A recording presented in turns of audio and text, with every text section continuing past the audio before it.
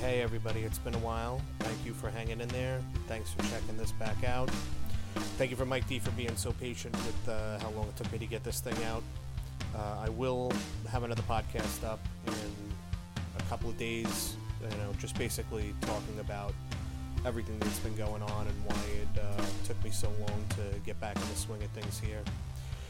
But in the meantime, a couple of quick announcements from our buddies. For over 45 years, Ron and Dave's Lopez Family Tattoo has been providing quality tattooing and body piercing services in a friendly, safe, and sterile environment. They're now also offering cosmetic tattooing in addition to their regular services. You can stop in and check out the shop at 603 Manor Road in Staten Island, or you can call them at 718-982-0100. Mother Pug's Saloon, Staten Island's only punk rock dive, is located at 1371 Forest Avenue in Staten Island. Stop in, have a beer, check out a band. It's always a good time down there. JHU Comic Books are New York's premier comic book stores, serving the New York area since 1983. Some great people in there. 2 locations. JHU Comic Books in Manhattan is 481 3rd Avenue at the corner of 33rd. You can call that store at 212-268-7088. JHU Comic Books Staten Island is located at 299 Newdorp Lane, right next to the Newdorp Library, and you can reach that store at 718-351-6299. SD Screen Printing, specializing in printing custom clothing, workwear, sportswear, event tees, graphic designs, vinyl decals, and other merchandise. They're located at 75 Clinton Street on Staten Island. The phone number there is 347-552-2025. Or you can go to www.sdscreenprinting.net for a free quote. Keeping it pretty short here today because I just want to get back into it. Thanks again for checking all this out. If you're looking to get in touch with me, you can actually email me at John Farag, JOHNFARAG 1205 at gmail.com. All right, with that, here is Mr. Mike DiLorenzo.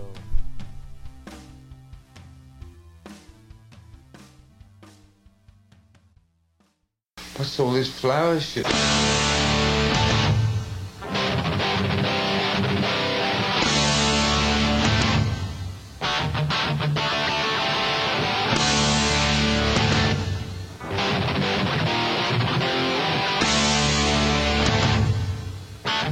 Welcome to Lighthouse.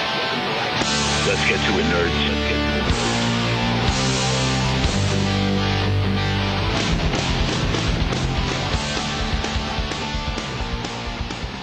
All right, it's Mike DiLorenzo. Hello, Mr. Farag. How are you, sir? I'm doing all right. How are you? I'm not unwell. Thank you. Oh, that's good to hear. So one thing I didn't know, we were just talking about this before, was you work at D'Addario, you were saying? Yes. How did you land that? How did I land that? Well, before I worked at D'Addario, I worked at Korg. And I worked there from 2003 to 2015. I had known D'Addario was in the same neighborhood on Long Island in Farmingdale and Melville as Korg is, because I had an endorsement with them. I guess I was an artist for them when I first joined Kill Your Idols in 2003. So I was always back and forth over there. I had some pretty good relationships with some people there already. And then one of my favorite guys who worked at Korg, pardon me, one of the artist relations guys, Hugh Gilmartin, had jumped ship and went to D'Addario. And I was always like, fuck me. I was like, let me know whenever there's a job opening, please. And Yeah. literally like 10 years passed and, we remained friendly, but I wanted out. I didn't want to work for Korg anymore. I won't get into the bullshit of it. But I was looking for new employment, and my sister-in-law, pardon me, Alonda, was like, why don't you go on LinkedIn? I'm like, I kind of, except for really like the Instagrams. I stay away from all things where people can find me. You know, like I just don't want to be found. Yeah, I was kind of shocked that you're not on Facebook. But Yeah, so I went on LinkedIn and literally like within a month or so, I got a notification for a job that was in my wheelhouse as a distribution manager, and lo and behold, this March will be 5 years that I'm there. Nice. Yeah. So you were going to tell me earlier, how did you get into like kind of the logistics end of? I completely. Hey, what's Here he up, is. my man? What's up, brother? Mr. Galvin. How are you? Thank you for having us. in Hi, your Brian. beautiful home. Oh yeah, but we're in Brian Galvin's house. By This the is way, beautiful. This is. I just kind of happened on it, but Right. completely by accident. You know, I worked for Jim Hanley's for 5 or 6 years, even after I had moved out to Long Island, and I was taking the train from Lindenhurst to Midtown, 3 or 4 days a week, and then driving into Staten Island 1 day a week to work there. And I just was kind of looking for something local, to Long Island. And I was going through the paper, and When was this? Like 97, 98? This was 96. Oh, okay. Yeah. And I got a job with a 3PL, a third-party logistics provider, just because. And I started there like cold calling, which is not my forte Yeah. whatsoever. And then I got really, I really liked booking the trucks, and I liked finding the providers and things like that. So I got more and more into the logistics end of it. From there, I wound up managing their office, and the company grew and moved to a bigger office, and I had started having people work under me, and then through that, I was kind of headhunted by a company in the Midwest, a big trucking company called Hogan. And, I had a pretty good relationship with them, and they're like, "Do you want to come to work in St. Louis?" I said, "Sure." So I dropped everything and moved. And when was that? That was 2000. Yeah, Okay. 99 is in 99. So I had been with the other company for about 3 years, and then took off to the Midwest for a few years and worked for that trucking company. And I was dispatching trucks, and then I wound up being in charge of their entire West Coast team operation, which included post office runs to the Pacific Northwest, which was a nightmare because it was during Christmas and it was during Oh, storm wow. season, and I would Yeah. get trucks stuck in ice storms and shit. It was just a nightmare. And then 9/11 happened, and I was out there, and that was a horror to just be so far away from so many people. Oh, yeah, I can imagine. And I moved back in 2003, back to New York, and went back to the old logistics company. They took me back, and through there, I found out there was an opening at Korg. Got the job at Korg, and now I'm at Daddario. Oh, awesome. Yeah, It's kind of a everyone can wake up kind now. of a twisty route. Yeah, yeah. Oh my God, I don't go in a straight line for anything. I'll tell you that much. Fuck. That's the best way, though. Especially because it wasn't like you were sitting around waiting for things to happen. You know? What No, I mean? I was just trying to, Yeah. My youngest sister, she's 19 now. My youngest sister, Ariana. She's very smart.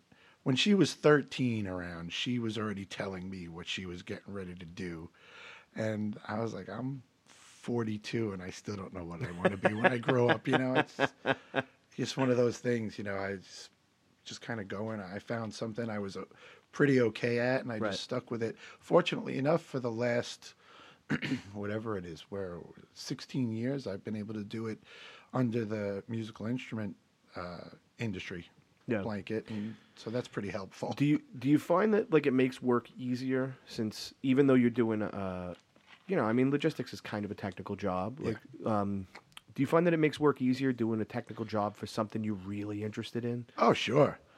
Absolutely. It actually works to your detriment a little bit. I'm more so at Korg because there was, bigger, cooler things, But yeah, it's like, oh, we got new strings. What are these? Right. At Korg, it was, I kind of stuck my hand into places that I wasn't being paid to stick it because I was a professional musician Right. for as long as I was. People, would ask my opinion, or one of the cooler things I got to do is when Marshall used to be a Korg, and when we unveiled the Kerry King amp.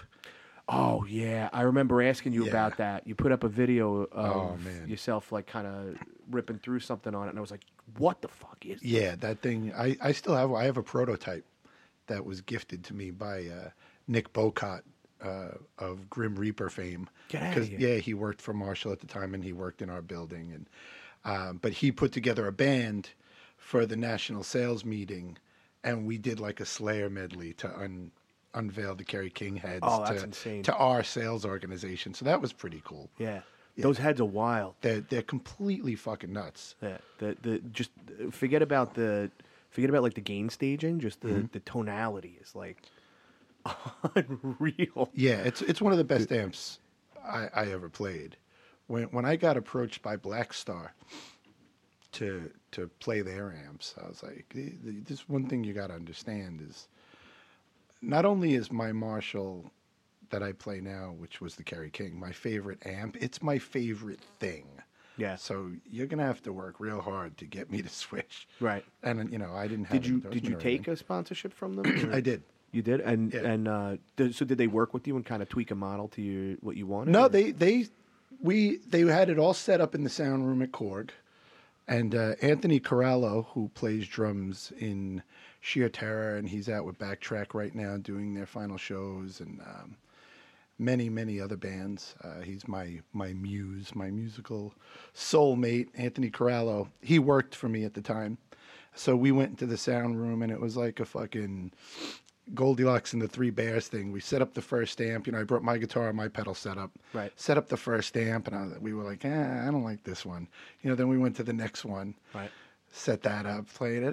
This one's a little better, but I still don't like that one. Right. Then literally the third one.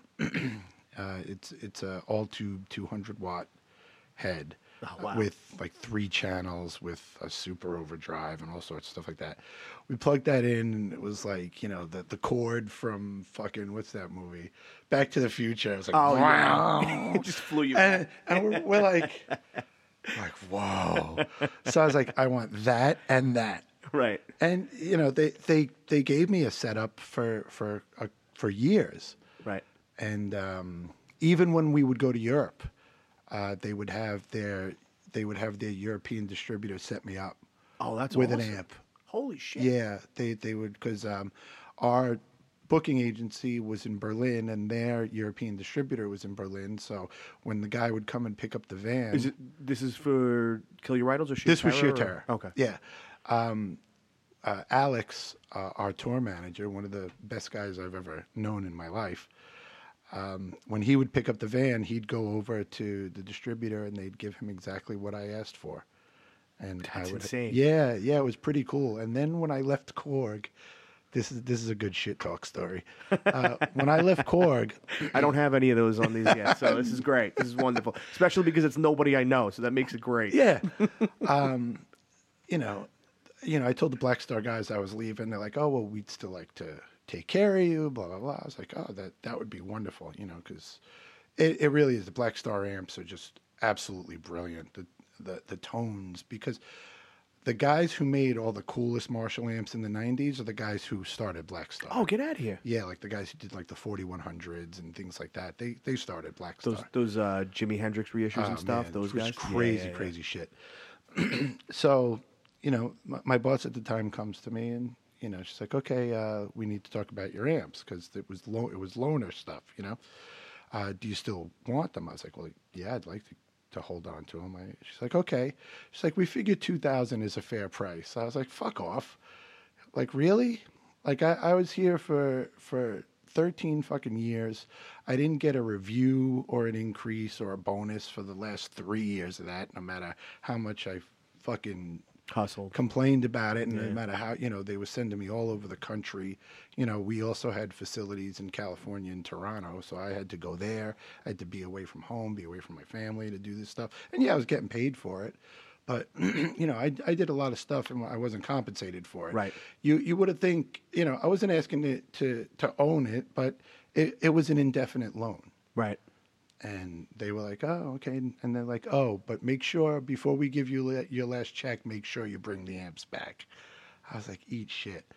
So eventually, fast forward to last year, I still have a dear friend who works at Korg. He's actually one of the VPs now. He hooked me back up Oh, that's with awesome. an amp. Like, here, you deserve that. So Oh, that's awesome. I have one again, and it makes me This really wasn't happy. really a shit talk story. It was more like a story that guess. worked out well. Yeah, I guess it did. But yeah, fuck those people who wanted to charge me $2 that grand. kind of brings up an interesting concept that I think about all the time, right? Like, so, like, I don't have a job where I have to travel anymore. Like, you know, when I used to do tattoo conventions, that was the only traveling we did. But, like, you were saying, like, they would ship you out to their other facilities, and you would have to take.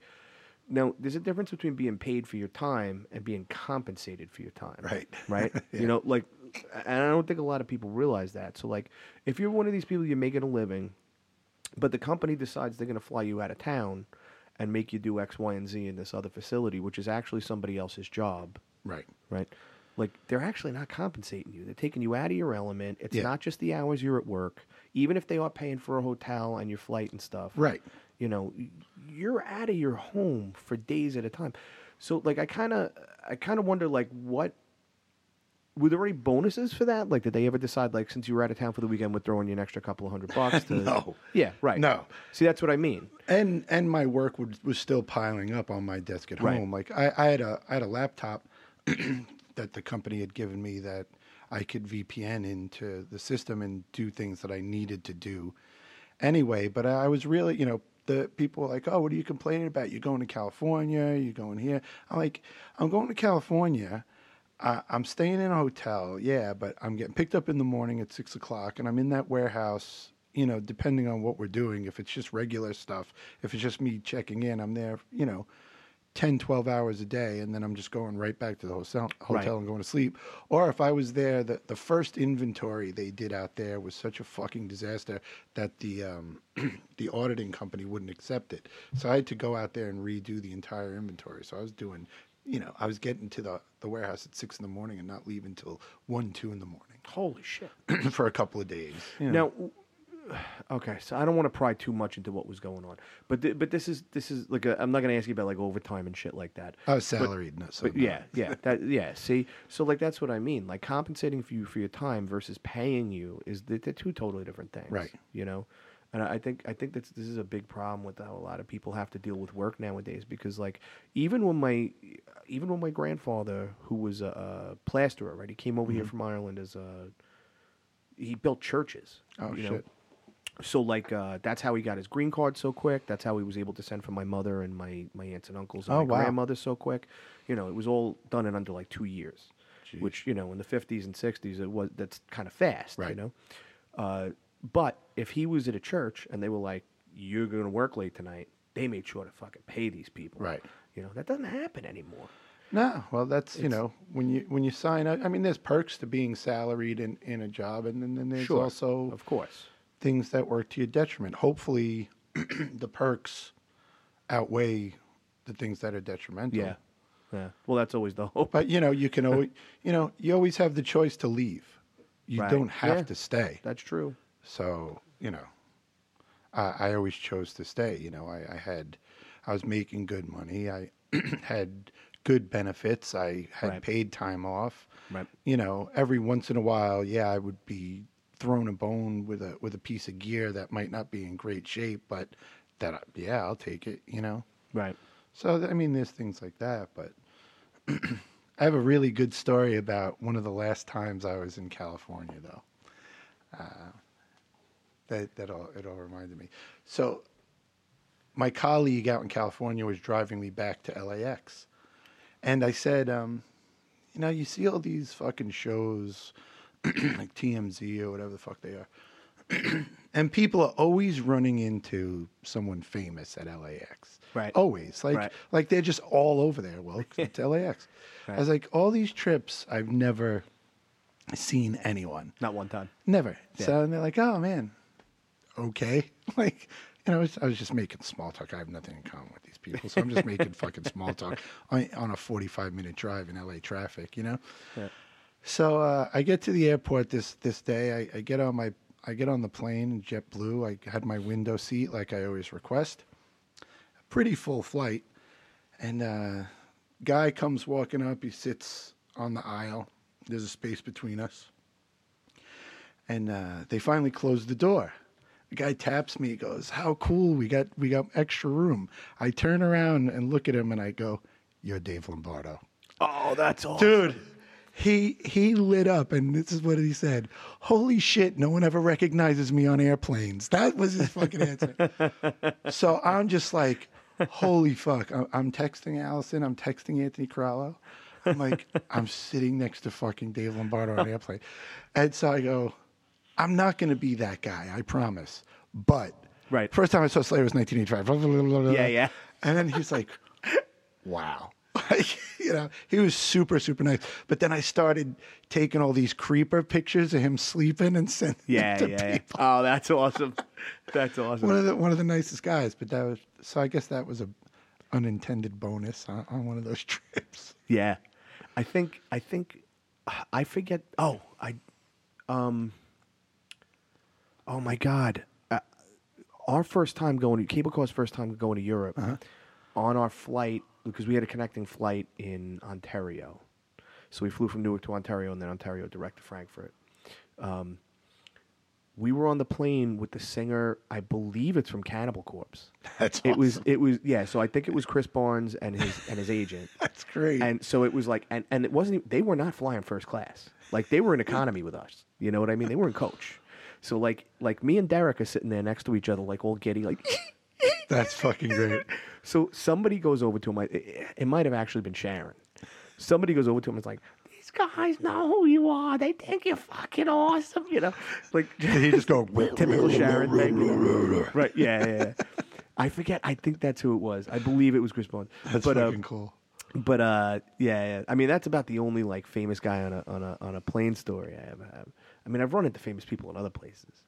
I think my favorite famous person in a play story ever was I took my ex-wife to a play, and we went to see some production. It was an off-Broadway production. It was like whatever, and David Duchovny was there with his wife. Ah, that's awesome. And we're online at the bar at the intermission, and he comes over and like he's trying to walk by her, and like she's kind of not paying attention, so he just like puts his hands on her shoulders, and is like, "Excuse me," like, and she moves to the left, and like I'm like, "Whoa,"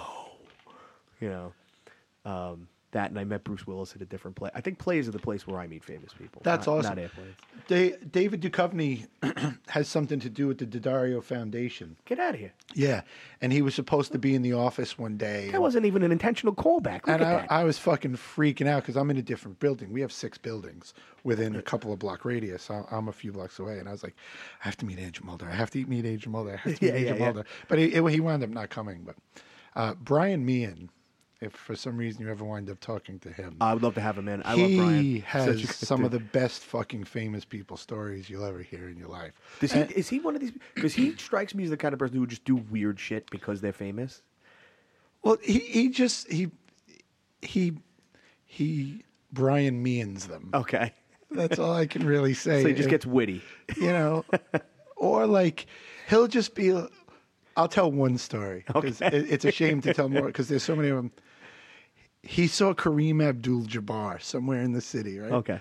He goes skateboarding up to him. He goes, "Hey!" He's like, "Yeah." It's like, "You're Arnold Jackson's teacher," and he's like, "Yeah." And then he just skated away. Something. I'm sorry, Brian, if that's not correct, but I'm pretty sure that's how you told me. Well, now I have to have him in so we can tell some stories. He's got a lot. He's got a lot. On one sheer terror trip, we were at the airport. We were in a bar before our plane, and some guy comes over to us because he saw we had instruments. He's like, "Oh, you guys a band? Blah blah blah. Yeah."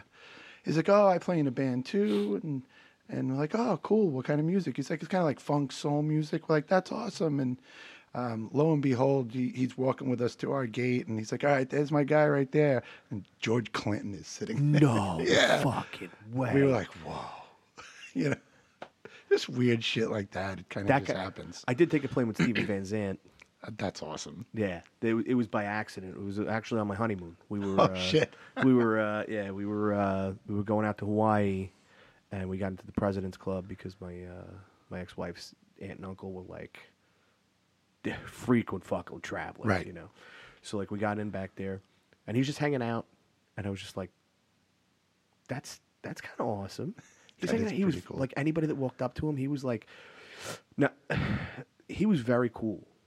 I gotta say that. Like, I would expect a guy that well known and that busy because it was The Sopranos was going on still, I guess, was it? Or it was right after. Okay. So like he's touring with Bruce Springsteen and being an actor. Did you ever watch Lillehammer? Yeah, that was great. That's my favorite thing he's ever Oh done. my God, I didn't stop laughing. Yeah, that unbelievable. that was one of those shows that you would put it on and you wouldn't know whether to laugh or cry during the plot, but like every single scene there was something to make you laugh so hard you had to you had to stop. Yeah. Yeah. That's really. I have one more famous people story, then we can get over it. Allison and I went to the IFC theater to see the Pulp movie. Big, huge Pulp fans, Oh, awesome. and movie was brilliant. If you haven't seen it, I think it might be on Prime right now. Or I haven't, something. but I'll check it out. It's really Yeah. amazing. And while we're waiting to go in, another movie is emptying out, and this giant man comes walking out. It's Ron Perlman. Oh, get the fuck out. Yeah, and we were like knee deep in Sons of Anarchy shit at that point. We were Yeah. like, fucking A. And she's like, oh my God, Beauty and the Beast. And so he's walking and he's got people following him. So, your mother's ass. You're right. Yeah, I'll live. There's a lot more other things that hurt more than that right now as we're sitting here. And, he's walking, he's being kind of like bombarded by people. And I'm staying away. I just think it's cool, Yeah, yeah. we kind of make eye contact and we give each other one of these. Give The the New nod. York nod. Yeah, yeah. And I thought that was the coolest shit. Well, that's actually my Bruce Willis story. Is something like that. I went to a play with my mother and my sister. This is like 97, 98. So he's there with his daughters. Right. And so they're young at the time. They're like in their teens at the most, maybe even a little younger. And I see him as I'm passing the bar to hit the bathroom, and I just look at him like, oh, it's Bruce. And I just walk by. I'm not going to stop and bother this guy, Yeah. Go to the bathroom. I'm walking back. He's still at the bar buying his daughter's sodas. So this woman in front of me just stops dead. And like those theaters near the bar, they get cramped real easy. Right. So this woman just stops dead in front of him and goes, oh my God, you're Bruce Willis. Oh my God, you're Bruce Willis. And she's just freaking out going, oh my God, you're Bruce Willis. And I keep tapping her on the shoulder going, excuse me, I'm trying to get by. Excuse me. So I look at him and I go, do you believe this? And he looks at me and he goes, I get it all the time, pal. Take it easy. And he grabs the girls and runs away. That's great. It was awesome. It was like I had a little moment with Bruce Willis in my life. That's really awesome. That's one of my favorite things that ever happened going to a play. That's why I enjoy going to plays so much. Yeah, we go to a lot. Yeah. Yeah, we've been, last 9 years alone, we've probably been to 15 of them. Oh, awesome. Yeah, it's a big thing for us. We started bringing my daughter. Oh, that's great. My ex-wife and I have a very good relationship in terms of like what we do with my kids. So like we do a lot of life stuff like that with her. That's cool. We brought her to see Beetlejuice a couple of months ago. I wanted to see like that. right after it opened. That's cool. So it was awesome. It was the play was great, but she just sat there. She's a little kid. She's 8 years old. She's sitting there, her jaw dropped. Amazing. It was a lot of fun. I love seeing their reactions to just things that maybe we don't take them for granted. We're enjoying. It's the arts, Sure. We're enjoying it. But I love seeing her reaction to something she's never been exposed to before, like that. Yeah, man. That whole thing of like kind of reliving first times through the kids is great. You got a couple at home now, right? Yeah, I have two stepkids. Emmy, she just turned 15, and Justin's going to be 17 in December. We took Emmy and our niece Kayla, to see Justin Bieber Oh, awesome. quite a few years back. They were tiny. Yeah. And that was, I have pictures somewhere. When he came out, Emmy, I've never seen She lost her someone mind, right? prance in place and scream in joy. Kayla buckled at the knees and started to cry. If she hears this, she's gonna fucking kill me. She's Like those old Beatles She's videos? she's on a scholarship to Penn State right now. Actually, out. yeah, she's That's for her awesome. freshman year, and I've never heard a worse noise than 30,000 prepubescent screaming girls. Like, there's pictures of me, like, I didn't have earplugs. So I went to the bathroom and I stuck, like, they may as well have been just full rolls of toilet paper in my ears. Not because I don't give a shit about the music, Yeah, yeah, whatever. yeah. But the noise was just horrifying. Yeah. I imagine that's what it's like, what it would sound like if you're tied to the train tracks and the train is coming screeching into you. Like, that's what it sounded like. So like, as first reactions, just seeing that was just, and well, in my face, that was my, I'd never been to a concert of that magnitude in my life. So Allison has a picture of me and I just look flabbergasted. You never did any of like the big rock tours? Well, I did, but never that. Never the, like I said, 30,000 prepubescent screaming girls. Yeah, I got you. The little kid stuff. But the first concert I ever went to was Kiss in 79. You know what's funny? or 80. I was going to ask you about Kiss. Love Kiss. Do you really? God. Love. Oh, it drives me up a fucking wall. Love. They do. They drive me up a wall. I was 6 years old in 1977. I think the age has something to do with my it. grandmother, my father's mother, Nanny, gifted me with, I don't know what possessed her to do this, Love Gun. Of all fucking things. Right. And that was it.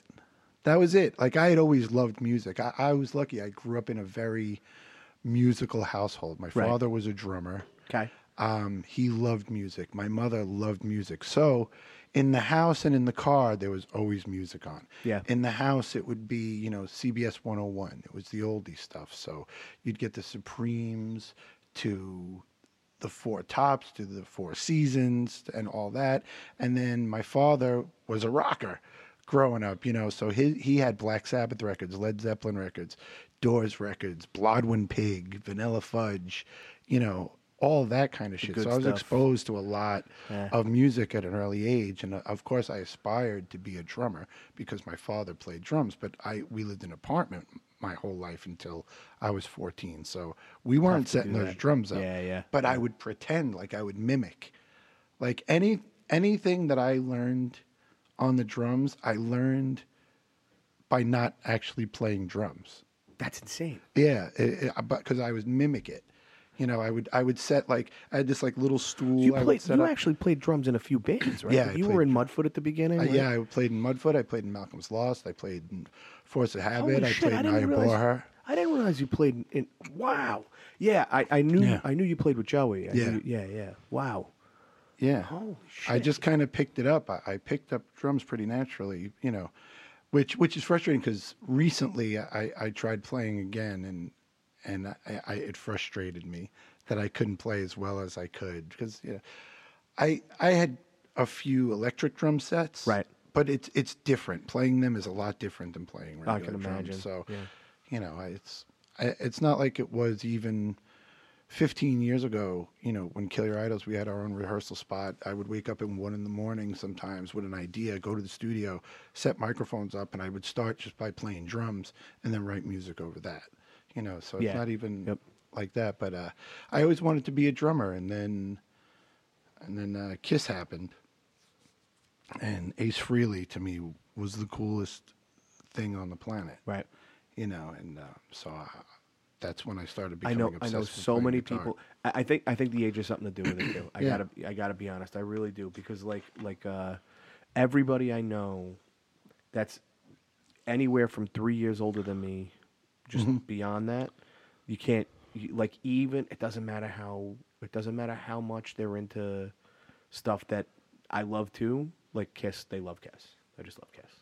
I can't get over it. It just blows my mind because it's just fucking noise to me. Like it just, Me and Sammy Peralta actually had a fucking running joke online about it recently.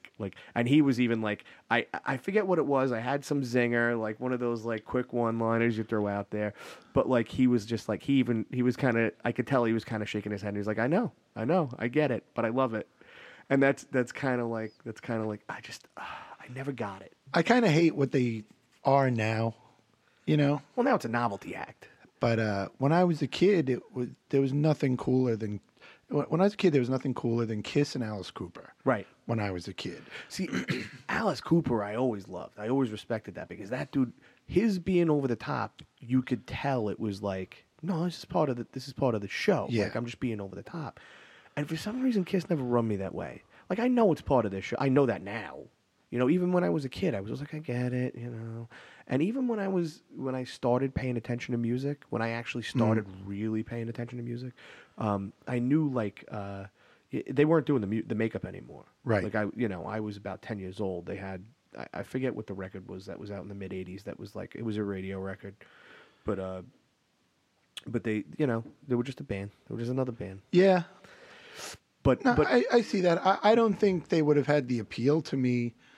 You know, if say "Lick It Up" was their first, was my first exposure to them, I would have been like, "What's the big deal?" But I was 6, and they were monsters and spacemen, and and I was like, "Oh my god!" So it was almost like the this? Muppets, except they were a rock band. Yeah, that's totally what it was. Right. And it's weird. I think I said something to Allison recently about how fucked up it really was. Where 6 years old to whatever age, I knew every lyric to every song, and it was all about like weird sex, like there's a song on Love Gun called Christine 16, right? Oh, Jesus. And it's about Gene Simmons being a fucking creep, like, I don't usually say things like this to girls your age, you Jesus. fucking creep. Yeah. But my cousin Christine, she was my best friend. Right. And I used to love to bust her fucking chops about everything. And she hated Kiss. Right. And I was like, did you know that you were the 16th Christine and that song's about you? And she was like, no, like not now, she's. Now that you're older, you realize Yeah, it's something she's different. 47, I'm 48. I'm like, oh, that's fucking creepy. Yeah. If I, 7-year-old me didn't have any idea what a creepy was being at the time. Again, and then there's a song on that record called Plaster Caster, which is about Gene Simmons making a fucking dildo of himself to give to some chick, But there I was, Plaster Caster, la la la la, like I didn't know what the fuck it meant. I'm still not 100% sure I know what it means, but I have a little more of a clue. Right. And that's fucking weird. It is a little weird. It does bring up when you were talking before though about how because music was important in your family and stuff. Like that kind of reminds me of, like when I was growing up too. My grandfather and my grandmother. My grandmother could sing her ass off. She should have been like an opera singer, like for real. But in our house, because my parents were divorced, so we grew up in my grandparents' house. When the record player was on, TV wasn't on, radio wasn't on, you were paying attention to that fucking record player. Yeah. It was the central thing, and it was actually in the center of the house. That's awesome. Like we had one of those old style houses where like you walked into a porch or a mud room, whatever you want to call it, and then there was a little foyer after a door, and the living room was on your left, and then the dining room and the kitchen, and right at the edge of the dining room and the living room, that's where the record player was. And if my grandfather was picking the records, it was the records you would figure, Sinatra and Dean and, Sammy and all those records. And if my grandmother was picking the records, it might have been opera, it might have been an old Irish singer. But my aunt and uncle were also in high school. Okay. And my sister and I were very close with them, because they're only 12 years older than us. So, we were listening to Blue Oyster Cult. Ah, cool. And the Police, That's Sabbath, really, really cool. and Boston, and stuff. There was 3 records that I obviously the auditory pleasure was there. Right. Obviously, the first record I ever remember being completely obsessed with was actually the song Earth Angel. Oh, If get you know outta that song. Yeah. And I had this little Victrola and I would play it over and over again. I was just obsessed with that. But then where the aesthetics came in, the visual aesthetics, there were 3 records that I will never forget the covers of. There was a Supremes record, and I just thought they were just, as a young boy, I just thought they were these beautiful women. You know, I was just really taken back by them. And the other one was a Blodwyn Pig record. And it was like this pig head, and he was smoking a cigarette, and he had fucking sunglasses on, right? But the one... That's a deep dive, man. Yeah, man. Oh, these are... I can't tell you what the fuck I ate for lunch 2 days ago, but I'll go back to 1972, and I'll tell you, you know, what kind of feety pajamas I was wearing. Yeah. But the one record that had the biggest impact on me was the first Black Sabbath record. Yeah. I remember taking that out as a kid and just being like, ah! You know, what the fuck? Yeah. And I put it on, and it starts with rain and storming, and those the you know, that G to the octave G to the C sharp, and that was just that did something to me. Even before Kiss came around, that did something to me that I don't know. But those are the 3 records that stand out in my memory from my parents' collection that had some kind of profound effect on me just visually. Right. And then, like I said, you know, that Black Sabbath record, that cover is still frightening as hell. Yeah. Yeah, it definitely isn't, especially if you were 6 when you heard it. I mean, You know, I was probably even younger than that. You know, I didn't actually realize what it was until I was significantly older. Right. Because I got into Ozzy. Right. Right. So I got Blizzard of Oz, and that was another one that I'd never heard guitar playing like that before. Oh, yeah. So Ace Frehley made me want to be a guitar player, but Randy Rhoads really made me want to play guitar. Right. But then, like, I put the 2 and 2 together, you know, Ozzy Osbourne was Ozzy from Black Sabbath. Like, you know, I was 11 years old when that record came out. I didn't realize bands changed members. What the fuck did I know? Yeah.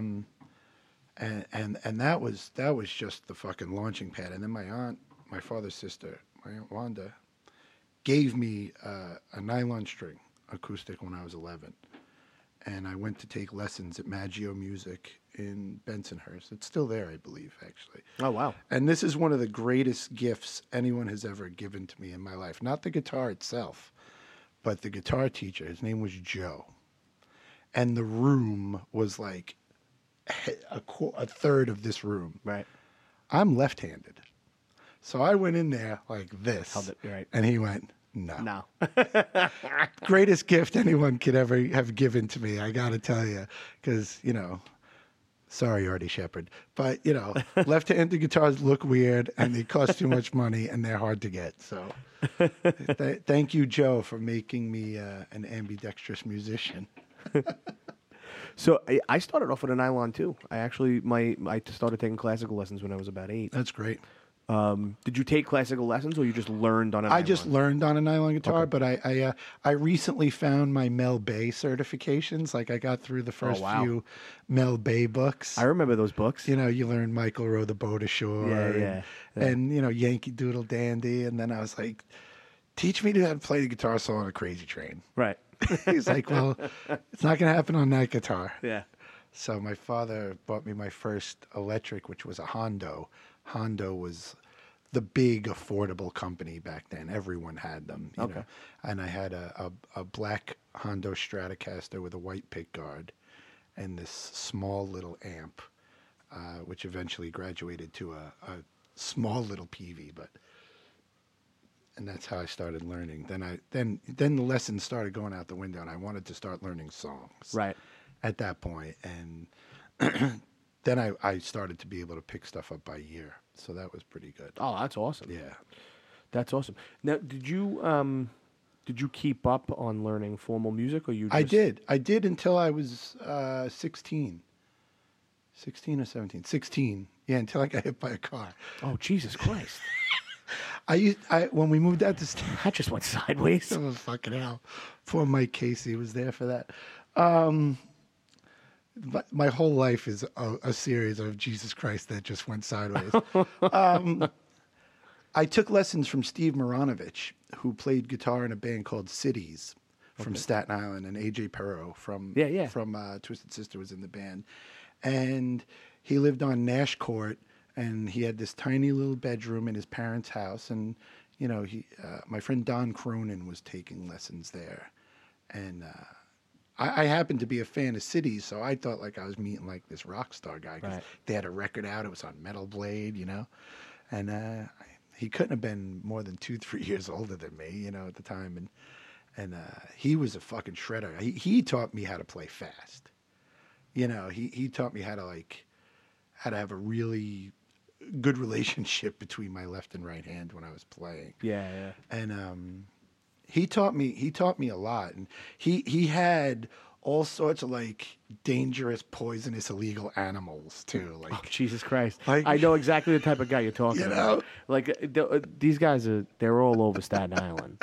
For some reason they have a nest of black widows in an aquarium. Yeah. And they have baby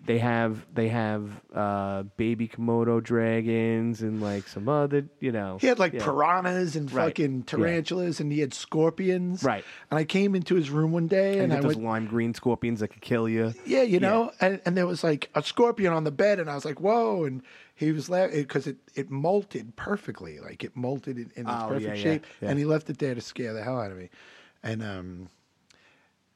then I got hit by a car. And I couldn't go to lessons for a month, so then I just stopped taking lessons anyway. Oh, Jesus. And then but then I took some formal training in college. I took music theory because what the fuck else was I going to take? Yeah. I didn't know what I wanted to do, so I was like, yeah, I'll take fun number 1 and fun number 2, and fun number 3 and English and no credit math. So. But then from there, by that time though, I was, I had learned everything technically that I had wanted to learn, and I just wanted to kind of do my own thing. By then, I was playing in hardcore bands, and I aspired to be some kind of mix between Vinny Stigma and Piggy from Voivod. Oh, that's awesome. That's a pretty noble aspiration in terms of guitar That's playing. a lot of skipped years there, the thrash years and stuff. But my favorite guitar player of all time is Piggy, for sure. He's had the most profound influence on me. It's always up there on my list. Yeah. I was up there with Brian Baker and Brett Garowitz on my list for sure. Oh, man, Brian Baker. When we played with them in the city a couple of years back, he had his guitar boat backstage, and I was like, ooh. Touching him, look, I'm touching him. I have a picture with him, and you never seen a more uncomfortable looking dude in your life. I'm like beaming, and he's like, "Oh, get this fucking gorilla away from me." Yeah. He was very nice, very cordial though. He's kind of a he fits right in with those Bad Religion guys in that he's kind of a withdrawn dork. Yeah, they're. My friend Sarah worked at Epitaph for a number of years. She kind of ran it for Brett. So cool. When he was on tour, she would basically do, and she would say it all the time. She'd be like, "These guys, you just hang out. They're just such nice guys." And I'd be like, "Yeah, tell me about it." That's great. Like I want to hear the stories. We went and got a seltzer, and this guy drank tea, and the other guy was reading a book about philosophy while we were discussing where to get the best. This is their night out. It's not they're not wild animals. Yeah, exactly. I mean? It's so fucking weird because, in punk rock, you don't. At least you try to be too cool to be starstruck by anyone. But, it's hard. People say never meet your heroes and stuff like that. And I've been in situations a few times where that was true, and I won't talk about that shit. But then there's the instances like when. Bill and Stefan came to record the Sleeper record. Yeah. That was unbelievable. You have Stefan Egerton, who's arguably one of the best punk rock guitar players of all time. 100%. Telling you did such a good job and being really impressed with something you pulled off is great. Or walking around when Toys R Us used to be in New Dorp, I dragged Bill Stevenson into Toys R Us. He's like, "Why are we here?" I was like, "Yoda." He went, "Oh," and then we were playing. Then we recorded that record in TJ's mother's house. Right. And in between takes or whatever, we like play Sonic the Hedgehog and shit. And I'm playing head to head against him. Neither one of us know what we're doing. I knew a little more.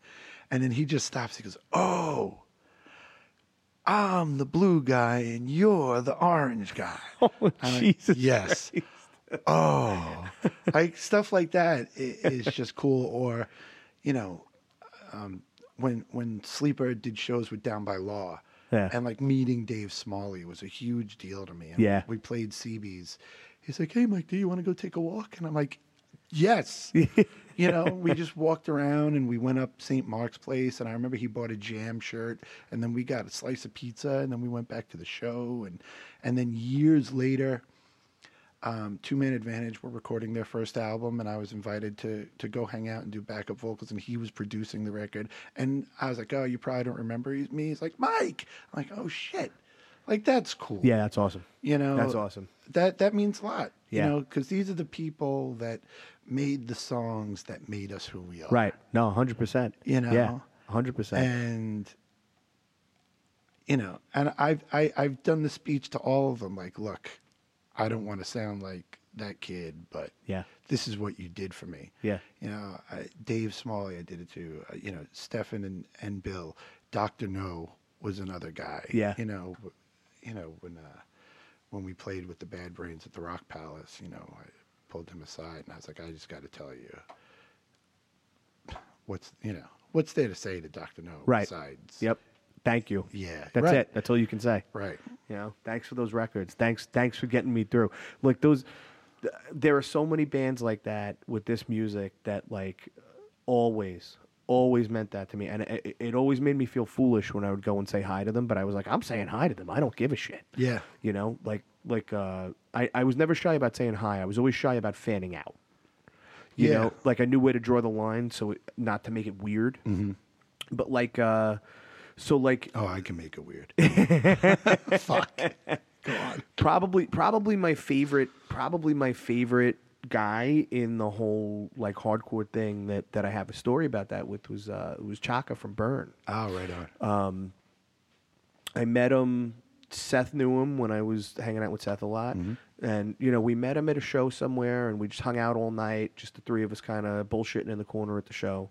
And it was maybe 6 months later, I go up to Irving, and it's when he was like working. I think he was working the door at Irving or something. But I'm out front. I had gone to the will call window, and my tickets weren't there, and I was like, "Fuck!" And it was Sunny Day Real Estate in '94. Oh shit. And I was like, "Fuck! I'm dying to fucking see this band." And Chaka walks over to me. He's like, "John, what's up?" And I'm like, "Hey, Chaka." And I tell him what happened. He goes, Nah. And he just walks me in. Oh, that's cool. And I was like, "Fucking thank you." Yeah. You meet these people who, like, in any other music, they would be too fucking cool for school. Hell yeah. And in what we do, it's just another kid hanging out. Well, that's what it is, because they were where we were Right. before they were who they were. Right. Are. Yeah. Yeah. You get it. Yeah, 100%. Yeah, I mean, the guys from Leatherface, too, that was a big one for me. Like, you had the story about Down by Law.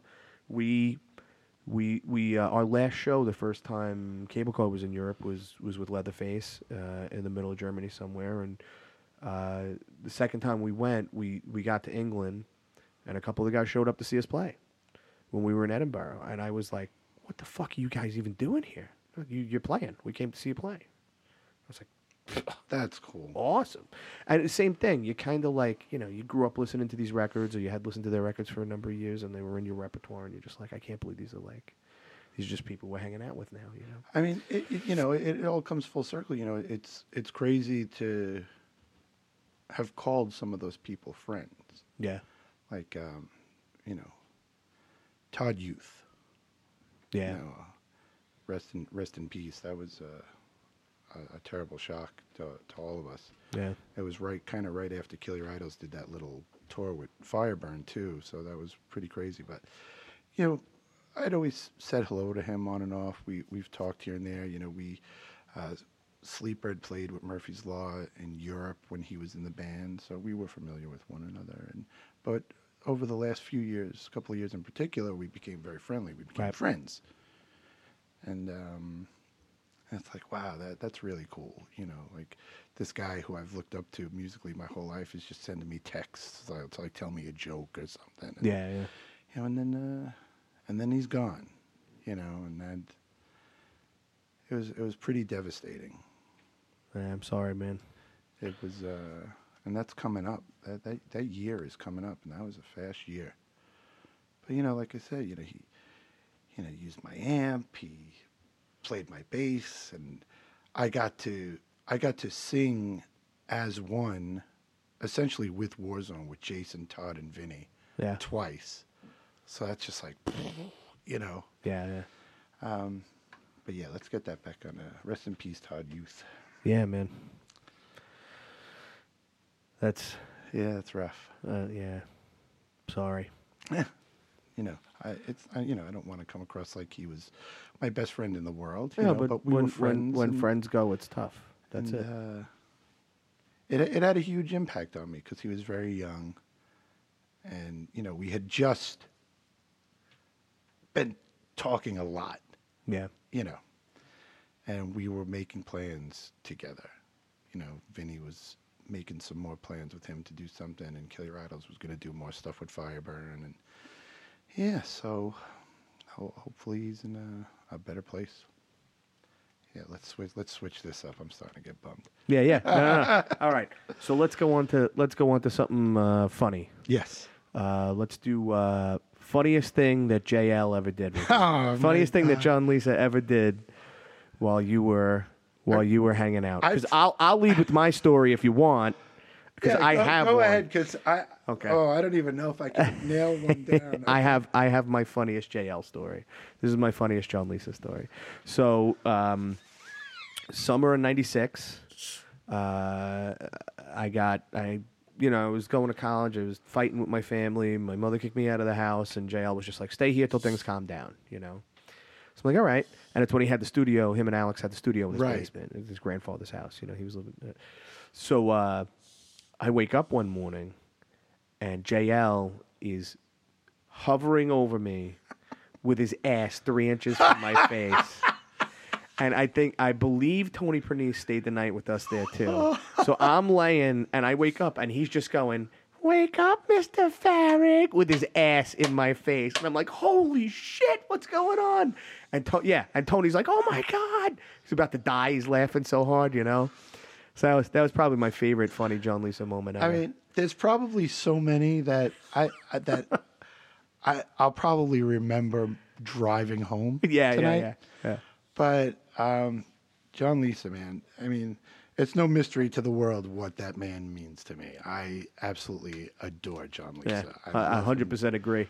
So fucking much, and he's very responsible for how I turned out as far as my ethics with DIY culture and stuff like that. He's 100% responsible for how I turned out, I think, period. Because he just had great life advice, you know? Yeah. And all those, anytime we were going on tour, I would call him and ask him, "What do I do here, John?" You know? And it was way after he was over it. Like, it was after he had Right. moved into Queens and was, like, moving on with his life. And he would still take the time out and just be like, "Make sure you do X, Y, and Z. All right, I got to go." And he, you know, like, always took the time out. Yeah, I mean, funny moments. I mean, I have so many like blip moments that I'm sure there's a lot more. Like I remember joining Sleeper and us playing wherever. It could have been the Rock Palace. It could have been Lancaster, Pennsylvania. It could have been San Diego. I don't know where it is, but it was probably local. And just seeing him at the front of the stage with his guitar, and he starts to shake, and just snots just start pouring out of his face all over the place. Sort of like Gene Simmons. It was like that theatrical. Like it was like the Gene Simmons blood shit, but with snots and boogies all over the place. Oh, jeez. And this is a good one. I'm gonna leave a couple of names out, but we were in a room with a bunch of friends, and we were all broing down, and a friend of ours was telling stories about about how a member of his family was getting abducted by aliens regularly, right? Oh my God. So we're all sitting there, and I'm fully vested in this. I'm like down. You know, like I'm like, yeah, well, duh. Yeah, that totally fucking happened. So then he stops telling his story and he's like emotionally fucking drained, right? And you know the John Lisa look? Yeah. John's looking at him. Did they Nose like crinkled and like Did they like do a lot of drugs? Oh my fucking God. I mean, look, you can appreciate it because you know him. For everyone else, I guess it's a kind of you had to be there most of the situation. people listening to this podcast know everybody. But so it was, they're gonna laugh at it. I think my jaw hit the fucking floor. And so similar to what he did to you, he used to do to Jeremy Weiss. I remember one time in particular, we were in Chicago, and I think it was at Paul Thibault's sister's house. We were sleeping there on tour. And he kind of woke him up that way, but it was with his front ass, not his back ass. Jesus And Christ. it was like, holy fuck. Oh no. Oh my God. Just so many things. Like just like some of his reactions to the stupid shit I would say, like that look. Yeah. Like I don't know. I would think that I would have so many like detailed stories, but I think there's so many of them because in there. everything he did that was hilarious was instant, and then it was gone. It was like just a thing, you know. Like the first time I ever went to a Starbucks, he took me. He was like, "You've never been to a Starbucks?" And I was like, "No." And he's like, "Why not?" And I was like, "Because I don't drink expensive coffee. I have coffee at home, and there's always the deli. Why am I going to spend $3, $4? And $96, $4 was a lot of money to spend on a cup of coffee. Yeah. You know." And he was like, "No, I'm buying you a cup of coffee. You're coming right now." And I drink it, and as I'm taking the first sip of it, he's looking at me like a puppy waiting for a treat. He's like, "And what do you think?" You know, I'm like, "It's good. It's really good." He's like, "You gonna drink it again?" I was like, "Fuck, this is worth $4." You know? Oh my God. But everybody's got really great stories about John. I remember Fallacy and Sleeper we played, I don't know how the fuck we booked this, but we played at the PWAC on Long Island. Right. And then drove overnight. I don't know why we fucking did it overnight to West Virginia to play. Oh, Jesus. So we're like sleeping in the vans, you know? We wound up at some like campsite with a beach or something, and Fallacy, of course, had a hot plate with them. And Brick starts making like pancakes or something. Right. And John's like, "What are you doing?" And Brick starts like chasing him around. And he can correct me if I'm remembering this wrong, but this is how I remember it. He's chasing John around, just like putting fucking pancake batter all over his own face, chasing around. And John finally stops and he's like, "When in Rome." And he fucking does it. Oh my God. But the line, "When in Rome." Yeah. You know, that was great. There's just so many great stories. I do actually, I was talking to my car while I was listening to John's podcast because he told the story about me and Alex and the soldier in Germany. Okay, right. Yeah. It was mostly correct, but not totally correct. The guy who was shutting the power, he started doing it on purpose. Right. And yes, I did throw my guitar, but I didn't throw it on the ground. I threw it at him. Oh, get the fuck out. I threw it at the guy, and I cracked the headstock in half. No way. And me and Alex weren't.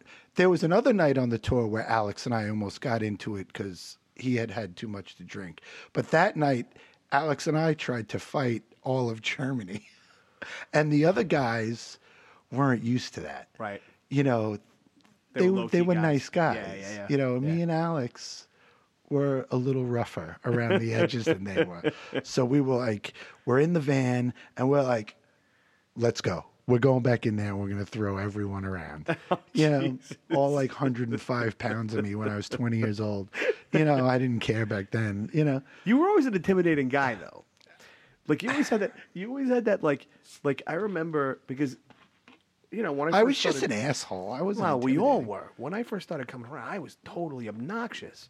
But there were definitely people who I would walk around and just be like, "Yo, they're serious." And you were one of those guys. I was just like, "All right, calm down around them," you know? Yeah, I know. I don't know. I don't even know what to say, but I'm not disputing it. But I've gotten that before. It wasn't like you were ever a jerk off to me or anything. You were just a serious guy. I just knew like my kind of humor back then. I was a little over the top. I was a little much. Let me put it that way. I was a little bit much to handle. There we go. We're back on. Okay. All right. So we were just waxing nostalgic while we really. hit the can and grab beverages. But so Lou Dimmick now. The fixer. This is my Lou Dimmick story. It's not a funny story. This is just how small Staten Island is. So in the fall of '95, I started CSI, and I don't have to take any remedial classes. I'm not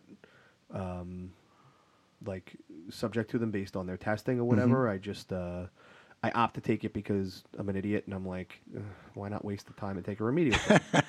It happens that Lou Dimmick is the teacher of the class, and I walk in the first day, and I'm like, no fucking way. That's great. So I sit in the class, and he doesn't know me from Adam, but about 3 classes in, he comes over to me, and he's like, did you write this paper? And I'm like, yeah. And he's like, all right, hang out after class. And I'm like, all right. And I wrote a paper about going away for the weekend with my band at the time. Oh, cool. And he started grilling me a little bit, but not like grilling me like in a bad way. And I was like, I know who you are. I was like, like Sleeper's like one of my all-time favorite bands. And he was like, get the fuck out of here. So we sat and talked a little bit, and from then on we were very friendly. Like when I would see him, but I also haven't seen him at this point in like 20 years. Oh shit. Okay.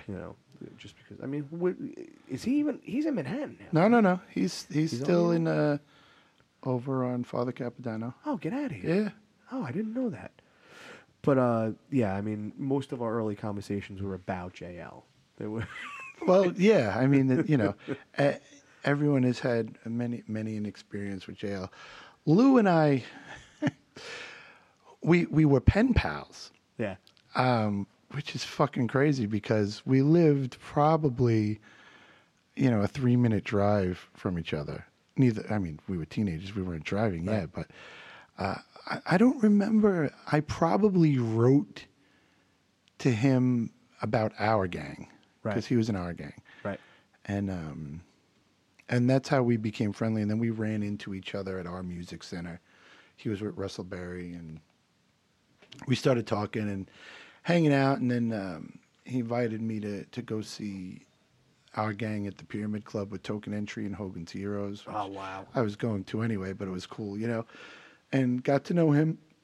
And he's been one of my best friends since, really, I still talk to him semi-regularly. I have quite a few pieces of his original artwork in my house. He actually inspired me to start drawing a little bit again, and I've given him pretty much every single drawing I've done. Oh, that's awesome. Except for one. And because he inspired me to do it. He's like, you should do it. I was like, I don't know what to do. He's like, draw the devil. So I drew the devil, and then I came to Staten Island for something, and I was like, yo, I'm outside your house, come downstairs. And he came down, probably didn't want to, but he did since I was waiting there. Yeah. And I gave it to him. I framed it and I gave it to him. I was like, well, you inspired me, so this is for you. Yeah. He's like, oh my God. And he's like, are you going to keep drawing? I was like, I don't know. He's like, draw the Grim Reaper. I was like, all right. So I drew Grim Reaper and I mailed it to him.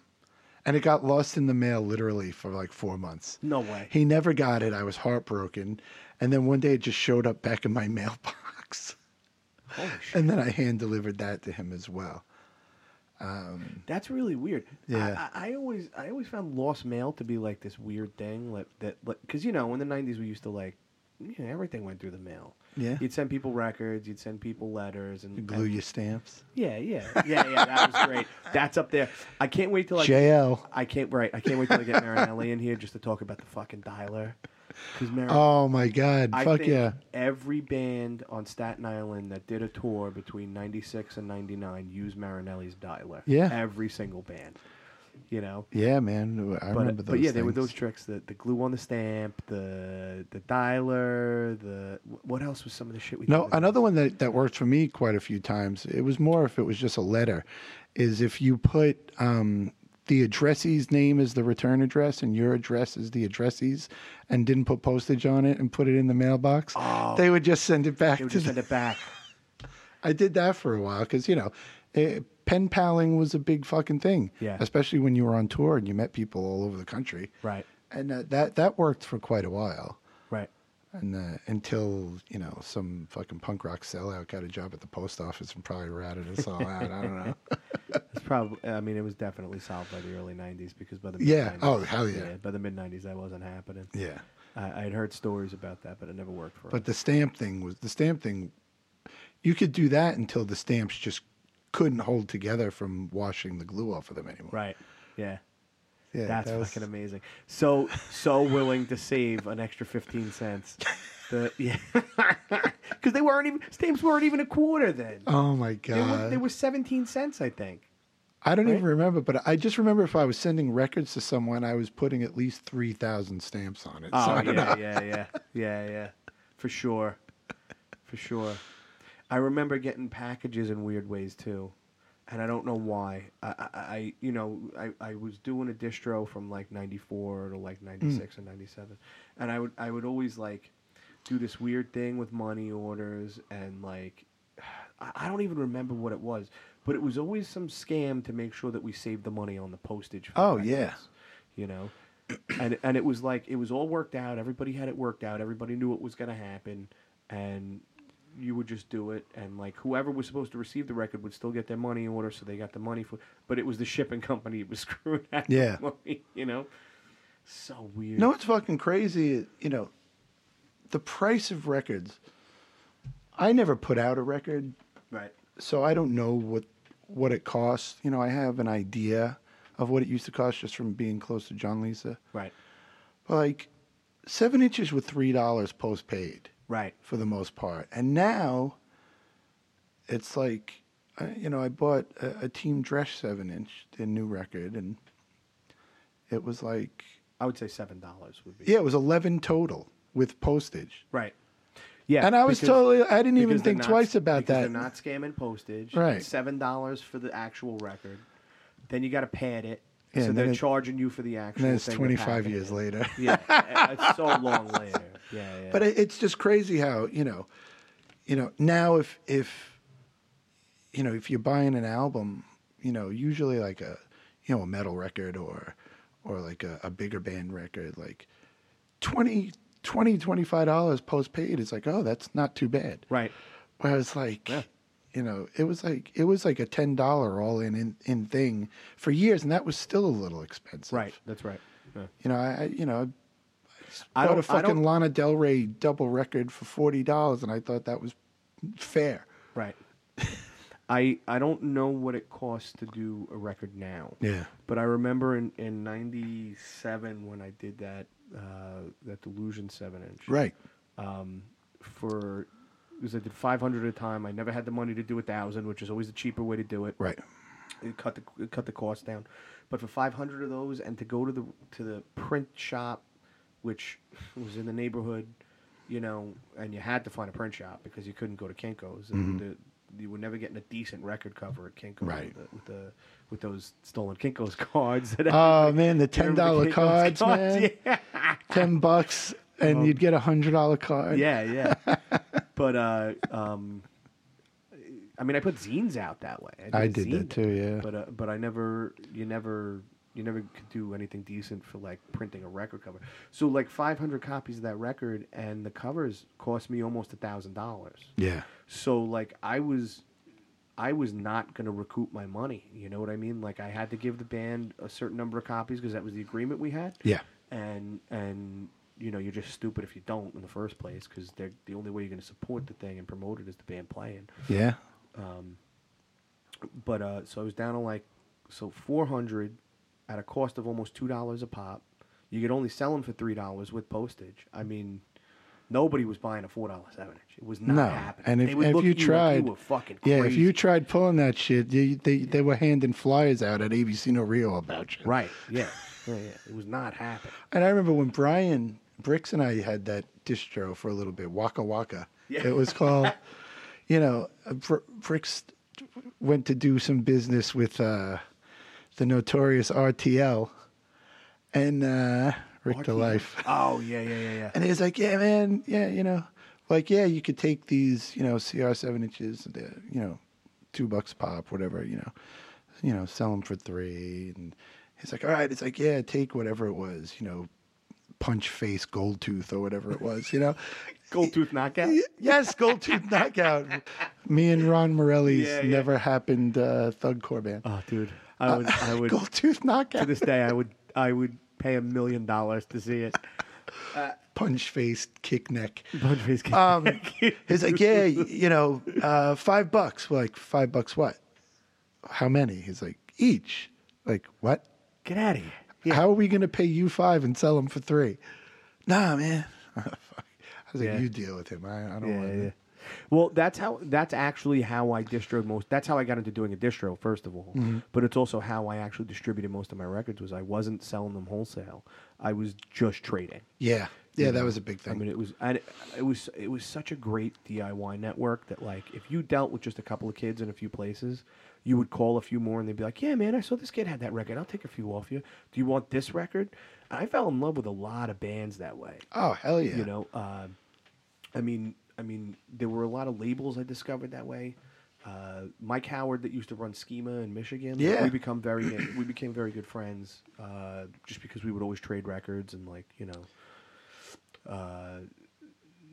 these weird relationships develop because of the economics of the DIY network. Oh, yeah. You know, I know that's how we wound up with the Ottawa Jihad 12-inch. Right. Was through trading for distro. And, Right. As soon as you put that Ottawa side on, and, I Deny God, Kiss the Goat whole thing, and then it just doesn't stop. explodes. Yeah. Like, Bricks and I lived together at the time, and we would just destroy the place Yeah. listening to that record. Yeah. And literally just go ballistic. And, Andrew Orlando, when he was doing Reservoir, he was real big on that. John Lisa, of course, was the king of the distro trades. That's how I got he's half one of- my record collection in the He's 90s. literally the one who told me to do that. And, yeah. Chainsaw Safety was another one. Mountain Collective Yeah. was another one. So it's Yeah.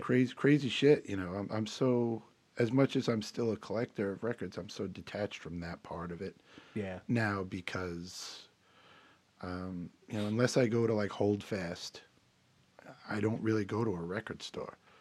That was the connection. Our Music Center.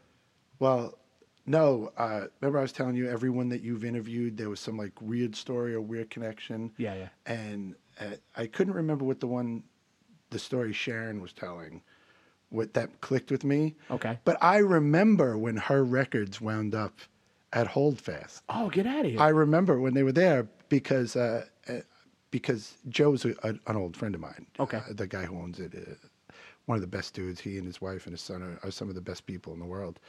I used to go down there a lot. My mother-in-law used to have a house down there, so I was down there pretty often. Okay. And I would just go to the record store for hours to not deal with the rest of the situation. That was that I was there for in Asbury. And I remember looking through all these records and seeing Murdoch records, CR records, Sleeper records, Cable Car Theory records, and that's when it clicked in my head. That it's Sharon's record. There's no way those weren't Sharon's records. Right, yeah. So on the off chance you're listening to this, Sharon, I probably picked up some of my own records out of your collection from Joe from Holdfast. Because I do that. I always buy my own records when I see them. Yeah. Not every time, because some of them are more readily available. But if I see a CR single or a Sleeper record or something, and Yeah. or especially a Celebrity Murders record, I'll just grab those shits because they're usually like 40 cents. Yeah. Or some Are they shit really? like Get that. out of No. Get out of here. Some of them. I've been even on what is it? I'm on that record collecting app. I buy a lot of records off there now. Just recovering my collection because I don't. Yeah. When I split with my ex-wife, I put all my shit in storage. Oh, he had your records too. And I'll get out of here. No, I'm dead serious. He had called me and he's like, I just got this collection from a storage locker on Staten Island. the fuck outta I'm here. not even fucking lying to you. There's probably still a lot of them at Holdfast. Get the fuck. Holdfast Records, Cookman Avenue, Asbury Park. Like, just go. Because probably a lot of them are still there. Yeah. I'm not even fucking with you. That's crazy. So your record, I probably own some of my records from your collection. From my collection. You Yeah, and yeah. Sharon. Jesus Christ. But yeah, that whole thing. Oh my God! When I lost those records, I nearly lost my fucking mind, man. Devastating. But there's what's the app? I want it all the time. I get emails from it all the time. Who, Discogs? Discogs. Oh, man. Yeah, every paycheck I have to so like I apportion a piece of my paycheck and I'm like, you're not allowed to spend more than $40 because kids got shit going on this month. Okay. Right. so with this $40, I'm going to collect this record and this record again. You know, these records that I had for years and wore down, you know. Oh, man, I've bought and sold so many records over the years, you know, especially being in touring bands, you know. Yeah. Sometimes that's what I had to do, you know, to have money to eat on tour. I would bring records and I would sell them. So then, you know, a gazillion years later, a record that I originally paid $3 for that I probably sold for $20, I'm giving someone like $60 for, and maybe $200 for.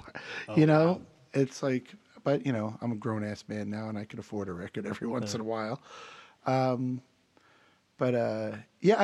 I have record collecting is something that I love and hate so much.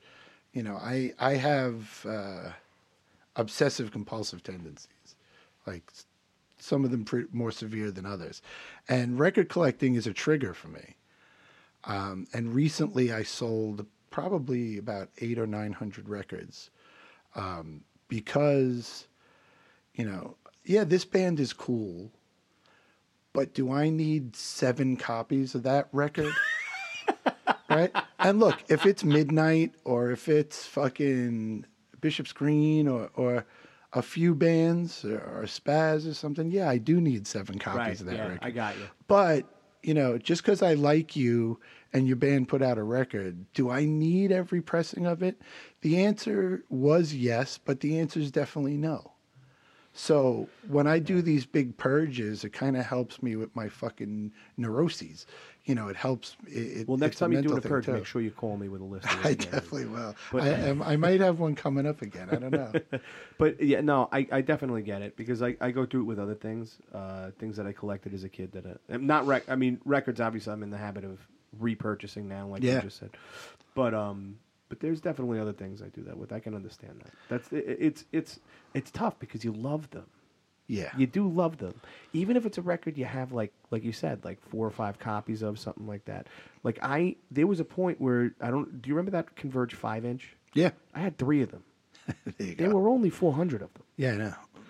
I had 3 of them. And I was not parting with them for fucking anything.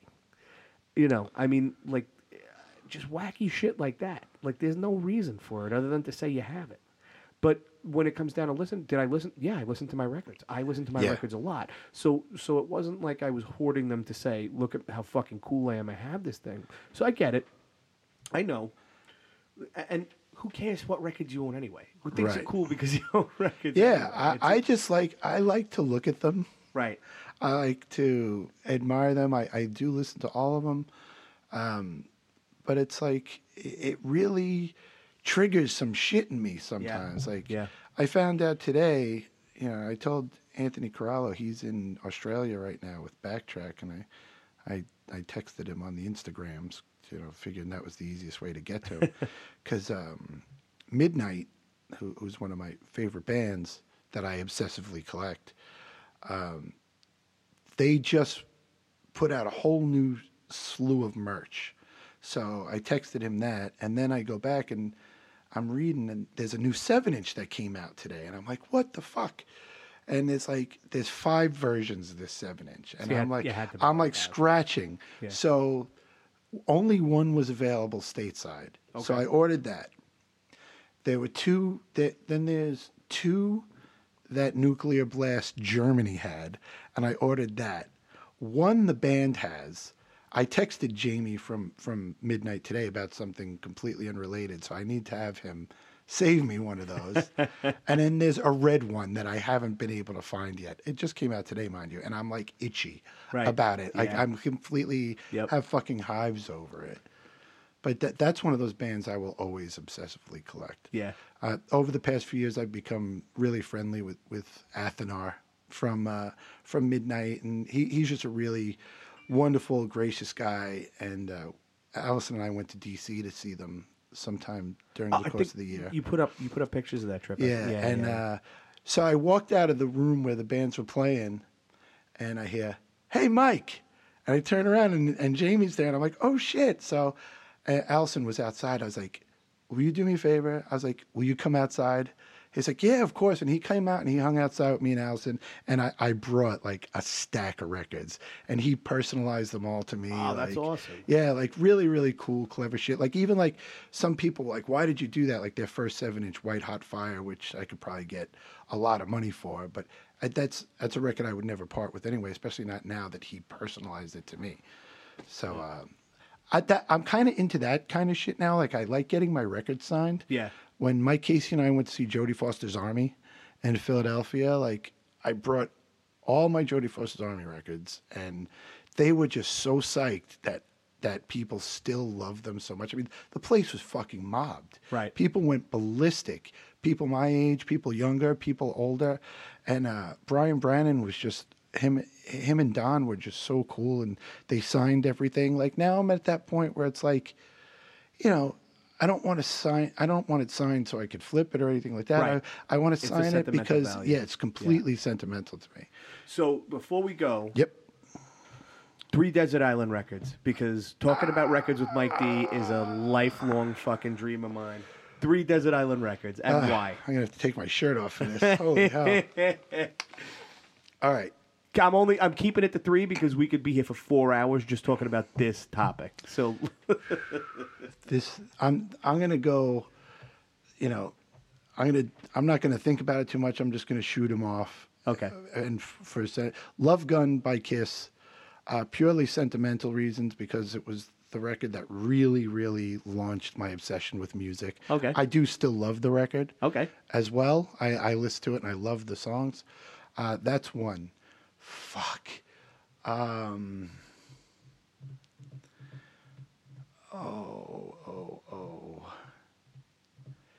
Voivod Dimension Hatros. Okay. Because Just because. yeah, It's I mean Voivod. it's one of the fine. most brilliant records ever recorded. And what is another one? What is something? I would probably bring the Twin Peaks soundtrack That is shocking. because that is a very relaxing record to me. That's really shocking. That's not one I would have seen coming from you. I listen to that a lot. Yeah. I'm more than mildly obsessed with Twin Peaks. I share that obsession with Paul Delaney from Kill Your Idols and Black Anvil and Death Cycle, No More Black It's a good. et al. Listen, it's a really good obsession to have. Yeah. There was a minute where I was trying to figure out how to work some of that music into like a Legacy or Brutality-ish kind of sounding record. You and McCann have so many similar habits. It always drives me nuts. Really? Just because like writing music with him for so long, I know every trick of the trade that he has, and it's always shit like that. So like when we would sit down, when we were in that band Den at Thieves, he would come up with a part to show me for a song. He'd be like, "Oh, listen to this. I got this for a bridge." And that's okay. And he'd stop playing, and I'd be like, "Okay, so what soundtrack part is this played backwards?" Because that's what he would do. He would sit down and he would figure out a part of a soundtrack, either a movie or a TV show, and then reverse the order of the notes, and that was the part. I have a really great story about him I'll tell you off air. Okay. But he seriously was one of my favorite. He's one of the people that I've written with that were one of my favorites to write with. Yeah. But I have a really great fucking off-air story about him. All right. Holy shit. So on that note, we'll sign off. Mike D, this was great. I'm so glad you came down. Thank you so much. It was a real pleasure. I'm really honored to have been asked. Thank you. Oh, fuck yeah. And definitely come back. I mean, as Anytime, my brother. house gets fixed, again, thank you to Brian and Jess Yeah, Galvin thank you for so much. letting us use Beautiful their house. for this. But once my house is actually restored, I'll have you over and we'll do one proper there. Fuck yeah, man. Thank you so much. Absolutely. Much appreciated, brother. Thanks.